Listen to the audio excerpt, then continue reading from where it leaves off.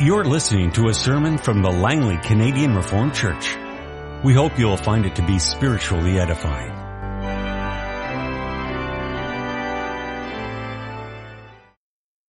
In connection with our sermon this morning, I would invite you to open your Bibles to Deuteronomy chapter 8. We'll read the verses 1 through 9.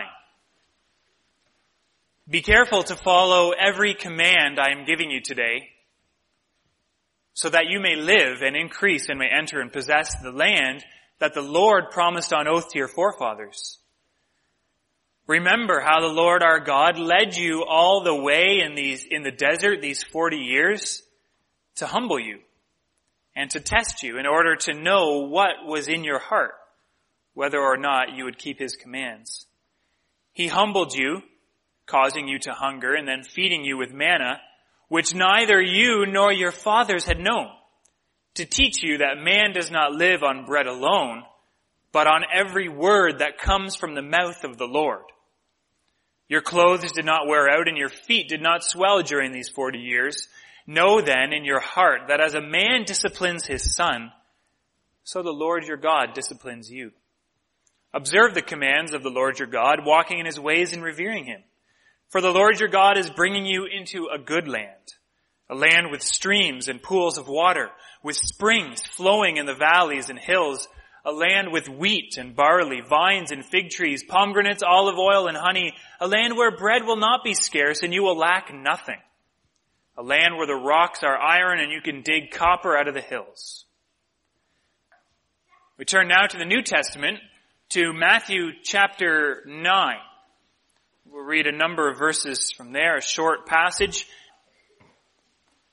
Matthew 9 at verse 35. We continue to read there the word of the Lord. Jesus went through all the towns and villages, teaching in their synagogues, preaching the good news of the kingdom and healing every disease and sickness. When he saw the crowds, he had compassion on them because they were harassed and helpless, like sheep without a shepherd. And he said to his disciples, the harvest is plentiful, but the workers are few. Ask the Lord of the harvest, therefore, to send out workers into his harvest field. Our text this morning is from the Gospel of John, John chapter 4, the verses 27 through 42. Just then his disciples returned and were surprised to find him talking with a woman. But no one asked, what do you want, or why are you talking with her? Then leaving her water jar, the woman went back to the town and said to the people, come, see a man who told me everything I ever did. Could this be the Christ? They came out of the town and made their way toward him. Meanwhile, his disciples urged him, Rabbi, eat something. But he said to them, I have food to eat that you know nothing about. Then his disciples said to each other, could someone have brought him food? My food, said Jesus, is to do the will of him who sent me and to finish his work. Do you not say 4 months more and then the harvest? I tell you, open your eyes and look at the fields. They are ripe for the harvest. Even now the reaper draws his wages. Even now he harvests the crop for eternal life, so that the sower and the reaper may be glad together. Thus the saying, one sows and another reaps, is true. I sent you to reap what you have not worked for. Others have done the hard work, and you have reaped the benefits of their labor. Many of the Samaritans from that town believed in him because of the woman's testimony. He told me everything I ever did. So when the Samaritans came to him, they urged him to stay with them, and he stayed 2 days. And because of his words, many more became believers. They said to the woman, we no longer believe just because of what you said. Now we have heard for ourselves, and we know that this man really is the Savior of the world. Beloved congregation of our Lord Jesus Christ, as we come to our text this morning in John 4, 27 through 42, it's important for all of us, and myself included, to realize that we're not all farmers. In fact, we have some former farmers, some who grew up on farms, but there's really not that many in our congregation who work presently in the farming industry. Maybe some of you have never even been on a farm. You just don't know how things work there. So, to the uninformed, you'll find that things are very simplified for you this morning. In the theme of the sermon, simply this: sowing plus reaping equals harvest. I think that's something we can all understand, especially as I will go on to explain what sowing is and reaping is. You don't sow, you don't get a harvest. You don't reap, you don't get a harvest. Sowing plus reaping equals harvest. Of course, there's a lot more involved to it, but when it gets right down to it, that's what it's all about. That's what the farmer is trying to accomplish. He'll put his barley seed in the ground. That's sowing. And then he waits. And he waits and he waits some more. And then when the seed has germinated and sprouted and grown into a wheat plant that's topped with grain, or barley plant that's topped with grain, then you gather it. That's reaping. Sowing plus reaping equals a harvest at the end. If you don't sow, no harvest, no reaping, no harvest. We can all understand that. And if we all understand that, then we're going to have an easier time understanding our text this morning. See, the fact that we aren't farmers or don't know how that works might create some barriers to understanding, but that's probably not the biggest problem that we face as we come to this text this morning. The real problem may be that we are not or are not aware of or are not engaged in the activity of being spiritual farmers. It's fine that we might not actually be farmers in our life, but in a way all of us are called to be farmers, spiritual farmers. That is, we might not understand what it means to sow seed and to reap grain. The seed of God's Word and the grain of the confession of our Savior. We might not be engaged in sowing and reaping eternal life, therefore. It's possible, and perhaps sometimes too much of a reality, that we don't understand the spiritual harvest. We aren't fully engaged in it. Maybe we don't see the fields that are ready for harvest. Maybe we aren't faithfully sowing the seed. We don't actually reap the results. That's the situation that many of us perhaps find ourselves in this morning as God's Word comes to us. So that's what we need to consider as we consider the spiritual harvest. Sowing plus reaping equals harvest. We'll see as we go through our text that the time for this harvest is now. We'll see that the goal of this work of the sowing and the reaping is in fact the harvest. Obvious, perhaps. But something that we can easily forget. And we'll see in our text the living example of the Samaritans. As it happens, it unfolds right before the eyes of the disciples and right before our eyes. So first then, the time is now. After his conversation with the Samaritan woman, this woman leaves hastily. She's in such a rush to tell others that she has just met the Christ that in fact, she never even gives him the water that he had first asked for. And about the same time, the disciples return home from their food gathering expedition. They see, and probably they didn't approve of him talking to this woman, but none of them says anything about it. And so with food in hand, they come and they offer some food to their rabbi. But Jesus refuses. Tired and thirsty though he is, he doesn't receive the food that they give, and he instead is going to use this as another moment of teaching. He says, I have food that you know nothing about.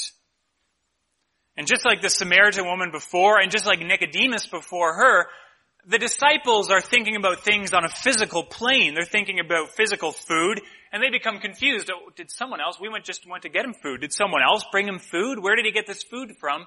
What's he talking about? But again, Jesus is going to use this opportunity, speaking about things in the physical world, to make a profound spiritual point. My food, he says, is to do the will of him who sent me and to finish his work. That's my life, he says. Food sustains life.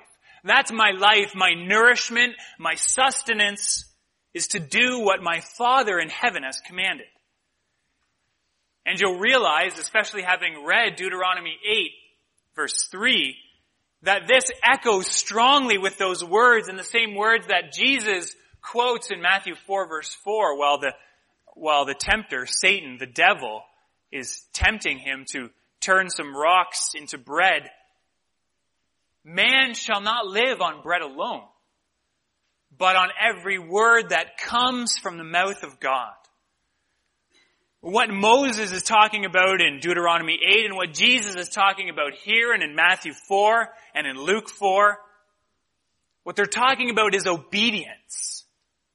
It's all about obeying every word that comes from the mouth of God. Man shall live in obedience to God. That's where life is. It's because there is only one God. There's only one creator in this world, and that's God. There's only one purpose for which this world exists, and that is God's purpose. There's only one reason why, with every breath that we draw into our lungs, we continue to live. And it's not, first of all, the air that we breathe. It is God who sustains our life.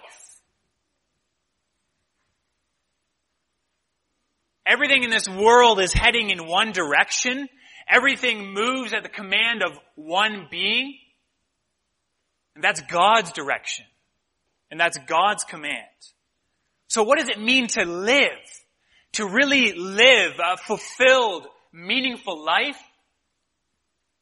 It is to obey God. That's what Jesus is talking about. It's to submit yourself to that God-initiated purpose and direction.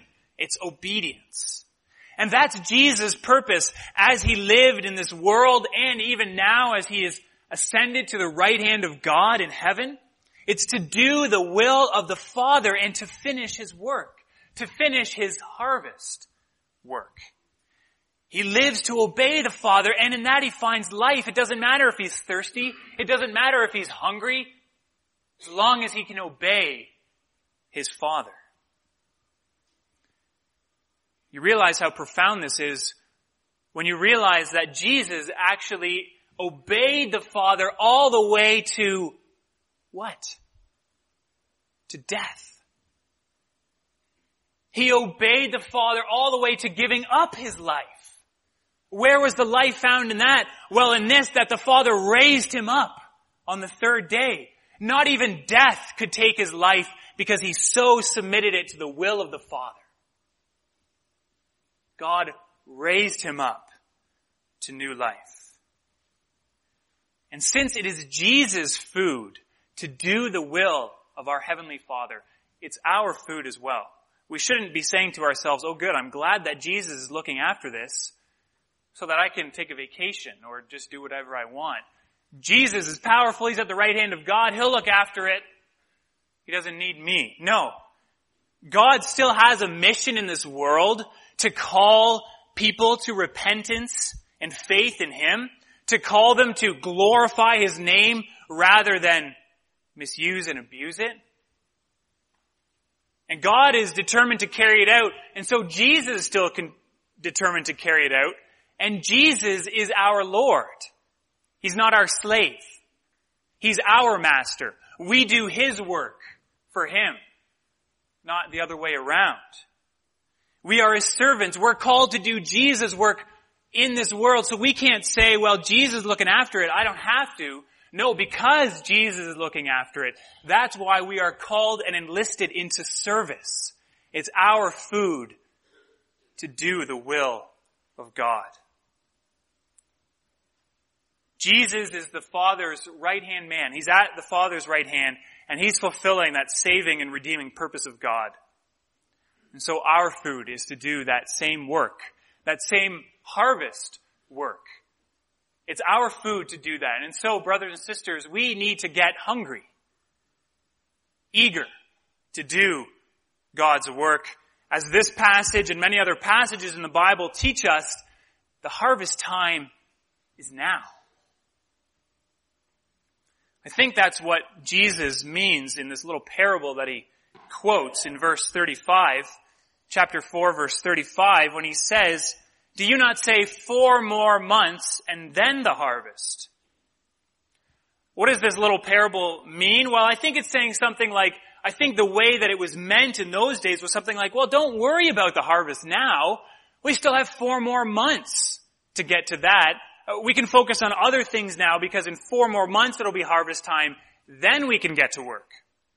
It's like the opposite of saying another farmer parable metaphor, make hay while the sun shines. That means get to work right now. But I think what this parable, as it would have been understood, meant was something like, well, don't do today what you can put off until tomorrow. We'll get there when we get there. Rome wasn't built in a day. Relax. It's not harvest time yet. You get the idea. There's a lack of urgency. There's a spirit of procrastination. And as we realize, there's a spirit of disobedience there as well. Because what would happen if the harvest time came, but the farmer didn't feel like bringing it in, going out and doing the hard work of reaping the grain, putting in the long hours required to take in the crops? He would miss out on the harvest. His disobedience would result in painful consequences for himself and his family. Well, Jesus is saying the harvest time is not 4 months away. We can't put it off until then. The harvest time is now. The fields are ripe for the harvest. Even now, the reaper draws his wages. Even now, he harvests the crop for eternal life. The harvest is now. What is this harvest? Well, the harvest that he's talking about is a harvest of souls. A harvest of people. A harvest of eternal life. A harvest of men and women to whom the word has been sown, where it has taken root and grown and now is ready to be brought into the kingdom of God.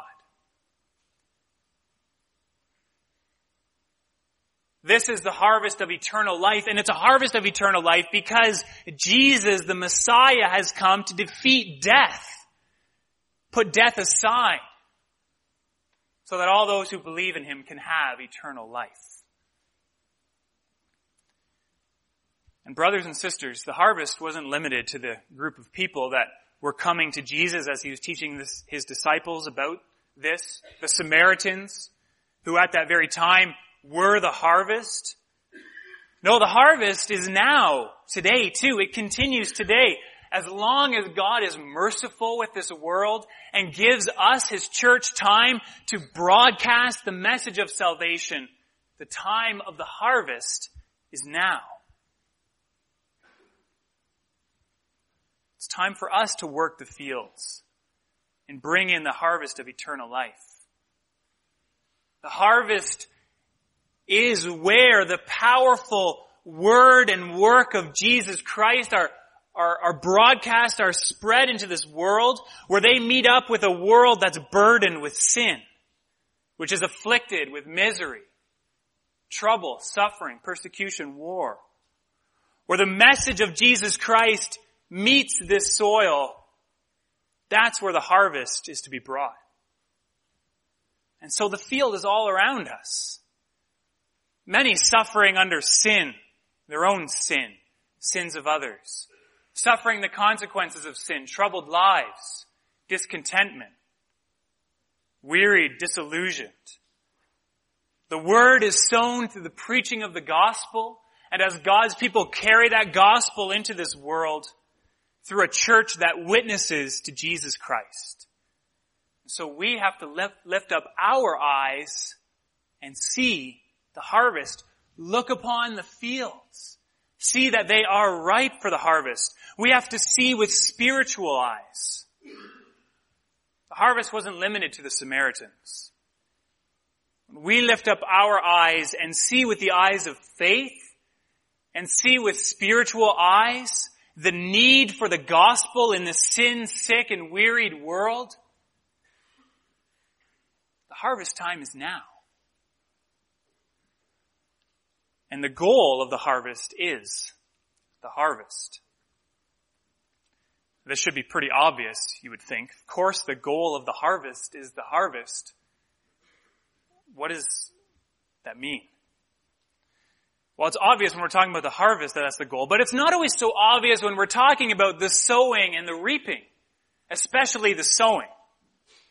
The sower and the reaper aren't always working at the same time, of course, right? They don't always see each other. The sower doesn't always know that the reaper later is going to be reaping the harvest. So they're not always working toward the same goal or mindful of the same thing. In verse 37, Jesus quotes yet again another parable, another what seems to be a common saying, one sows and another reaps. Now, again, it's not easy to know exactly how this one was understood, but I think if we look at this in the way that Jesus turns it on its head, it was something that maybe was speaking about the unfairness of life. You know, one sows, another reaps. You might sow, do the hard work of sowing, but another person might come along and just reap the benefits of it. Such is life. Right? It's a pessimistic view of life. Well, you might be busy doing the sowing now, but who knows if you're actually going to reap the harvest from that. Well, that's a really short-term view of life, and it's one that's not consistent with the view that the sowing and the reaping are all about the harvest. Since the harvest is the goal, the sower and the reaper can rejoice together. Psalm 126, the sower goes out sowing his seeds with tears, but when the harvest is brought in, then the sower too is glad. He may sow in turmoil, in great difficulty, with great frustration of results, but when the harvest comes in, then the sower and the reaper rejoice together. But what Jesus is pointing out to his disciples, in fact, in verses 37 and 38, is that the disciples aren't even the ones who have the hard work. They're the ones who get to reap in the harvest. They're the ones who get to reap the benefits of the others' labor. So who are the sowers and who are the reapers? Well, the disciples are the reapers. And so the sowers must be the saints and the prophets in the Old Testament who had the very difficult job of sending out the message of God's salvation, of repentance and faith. Read the book of Jeremiah or Ezekiel, and then you get a taste of how difficult this job of sowing God's word was to the wicked and disobedient, stubborn people of Israel. They labored speaking God's word to God's people and even to the nations. And yet for them, the time of the Messiah hadn't come. They couldn't see the results. The time of the abundant harvest among the Gentiles would bring, they hadn't seen that harvest. They hadn't seen the new covenant in the time of the Spirit going out into the whole world. They could only see dimly and prophesy to a stubborn and rebellious people. But now, Jesus is saying, now the time of the harvest is here. Why? Because now the Messiah is here. Jesus Christ, the Son of God, the long-promised Messiah, is now in the world, and therefore the harvest is here. He's the one who came from God, who brought light to a dark world, came to fight and overcome death, came to strike a mortal wound to the head of Satan, came to pour out his Holy Spirit on his servants. He came to bring a new and a better kingdom. He came to establish the eternal kingdom of God and to sit on that throne. He came to destroy the barriers between Jews and Gentiles. He came to spread the gospel throughout the world, and he came to bring in a harvest among God's people for the praise of God's glory and fame. And that's the message then that is to be sown throughout the world, that the Messiah has come. He has come to bring salvation, redemption, and freedom and life. In the time in which Jesus Christ is the Messiah, the time that he began with his coming into this world, is the time that we now live in, when the sower and the reaper rejoice together. The word goes out, and many are brought to faith.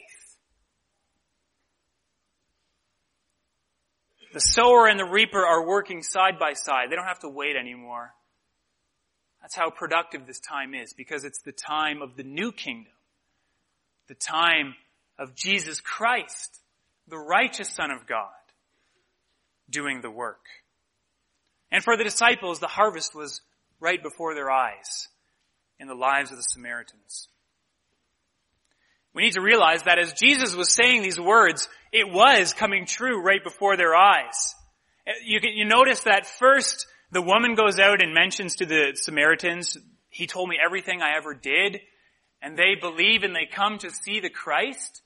And then we get a break in which he's talking to the disciples, and then it returns back to the Samaritans. So what's happening while he's talking to the disciples? Well, all these Samaritans are coming. They're coming to hear. You notice in verse 35 of our text it says, "I tell you, open your eyes and look at the fields. They are ripe for the harvest." If you have a different translation of the Bible, it might say, "They are white with the harvest."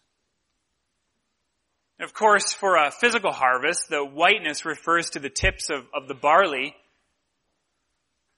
The whole field becomes white, and that means it's ready now for the harvest. But many point out that the Samaritans would traditionally wear white outer garments. And so as Jesus is explaining these things to his disciples, and he tells them to look up and see the white fields, he's probably referring not to the fields of barley, but to the fields of Samaritans coming to them. And so there it was, right before their eyes. The Samaritans were the estranged Jewish half-cousins, despised and hated. But now was the time of the spiritual harvest and the fruition of the work of sowing for so many years. And many, we read, believed because of the testimony of the woman. And many more would believe when they heard the word of God as Jesus stayed with them for 2 days. And so it happened right before their eyes. But I'd like to point out with you, just as we finish off here, how this harvest happens, because that also gets illustrated with the Samaritans. Because you see right here the work of sowing that is being done. The woman goes out to her friends, her fellow Samaritans, and says, "I've seen the Christ." She testifies to Jesus, and because of that, others believe. So she's sowing the word, the message of the Messiah. But then also, the people hear the word of God. Because of his words, many more believed, in verse 41. More sowing of the word. And then the people say later, in verse 42, "We no longer believe just because of what you said. Now we have heard for ourselves." So 3 times there that the word, the testimony, the words of Jesus, hearing the word. This word is being sown, and it's having an effect. And brothers and sisters, that is how it continues to be done today. Through the preaching of the gospel, the preaching of the message of Jesus the Messiah, that's the sowing work that is being done. That's why from this pulpit, we are so intent on preaching the gospel of Jesus Christ. That has to be at the center of the message, because that is what is effective for the harvest. That is the work of sowing. It's why we're trying to point to Jesus, to urge you to have faith in Jesus. If you don't know him, to urge you to repent and come to him, to listen to his word, to submit yourself and obey, to find your life in him. And that's why for you it's a good thing if you can urge your neighbors or your coworkers or others who you know to come to church, to hear the word. Because the word is what God uses to plant the seed in people's heart that will grow and bear a harvest of eternal life. And that's why in the month of April, we'll be preaching kind of a special series of sermons, a bit more focused on some of the questions that our world has about who Jesus is and what a difference he makes in this world. And it would be an excellent opportunity for you to bring others here. And it's the word that gets carried out in your lives as well as you bear testimony to Jesus, just like the Samaritan woman. As you call people to examine, to look at, and believe in the Christ. As you bring the word of God into the world. That's the sowing part. That's what gets shown here with the Samaritans. And the second part is the reaping. And what is reaped here is, of course, that beautiful confession at the end. We have heard for ourselves, and we know that this man really is the Savior of the world. A people who formerly were estranged from God, who were enemies of God, who did not know God and worship Him as He ought to be worshipped. Now, upon hearing the Word, they say those beautiful words, this man really is the Savior of the world. He is the one who brings redemption, the one sent from God. This is the confession which flows from the whole Christian life. And that's what we are working toward as we sow the Word of God. It's this confession. Sometimes maybe we think that we have to convert someone's political views before they become a Christian. Oh, well, they're a little too left-wing or right-wing or whatever. We're going to have to change that before they fit in church. No. Sometimes we think we need to convert their social life. Well, they're hanging around with the wrong people. I don't think they're going to like it in church. No. Sometimes we think we need to convert their entertainment budget before they can come to God. No.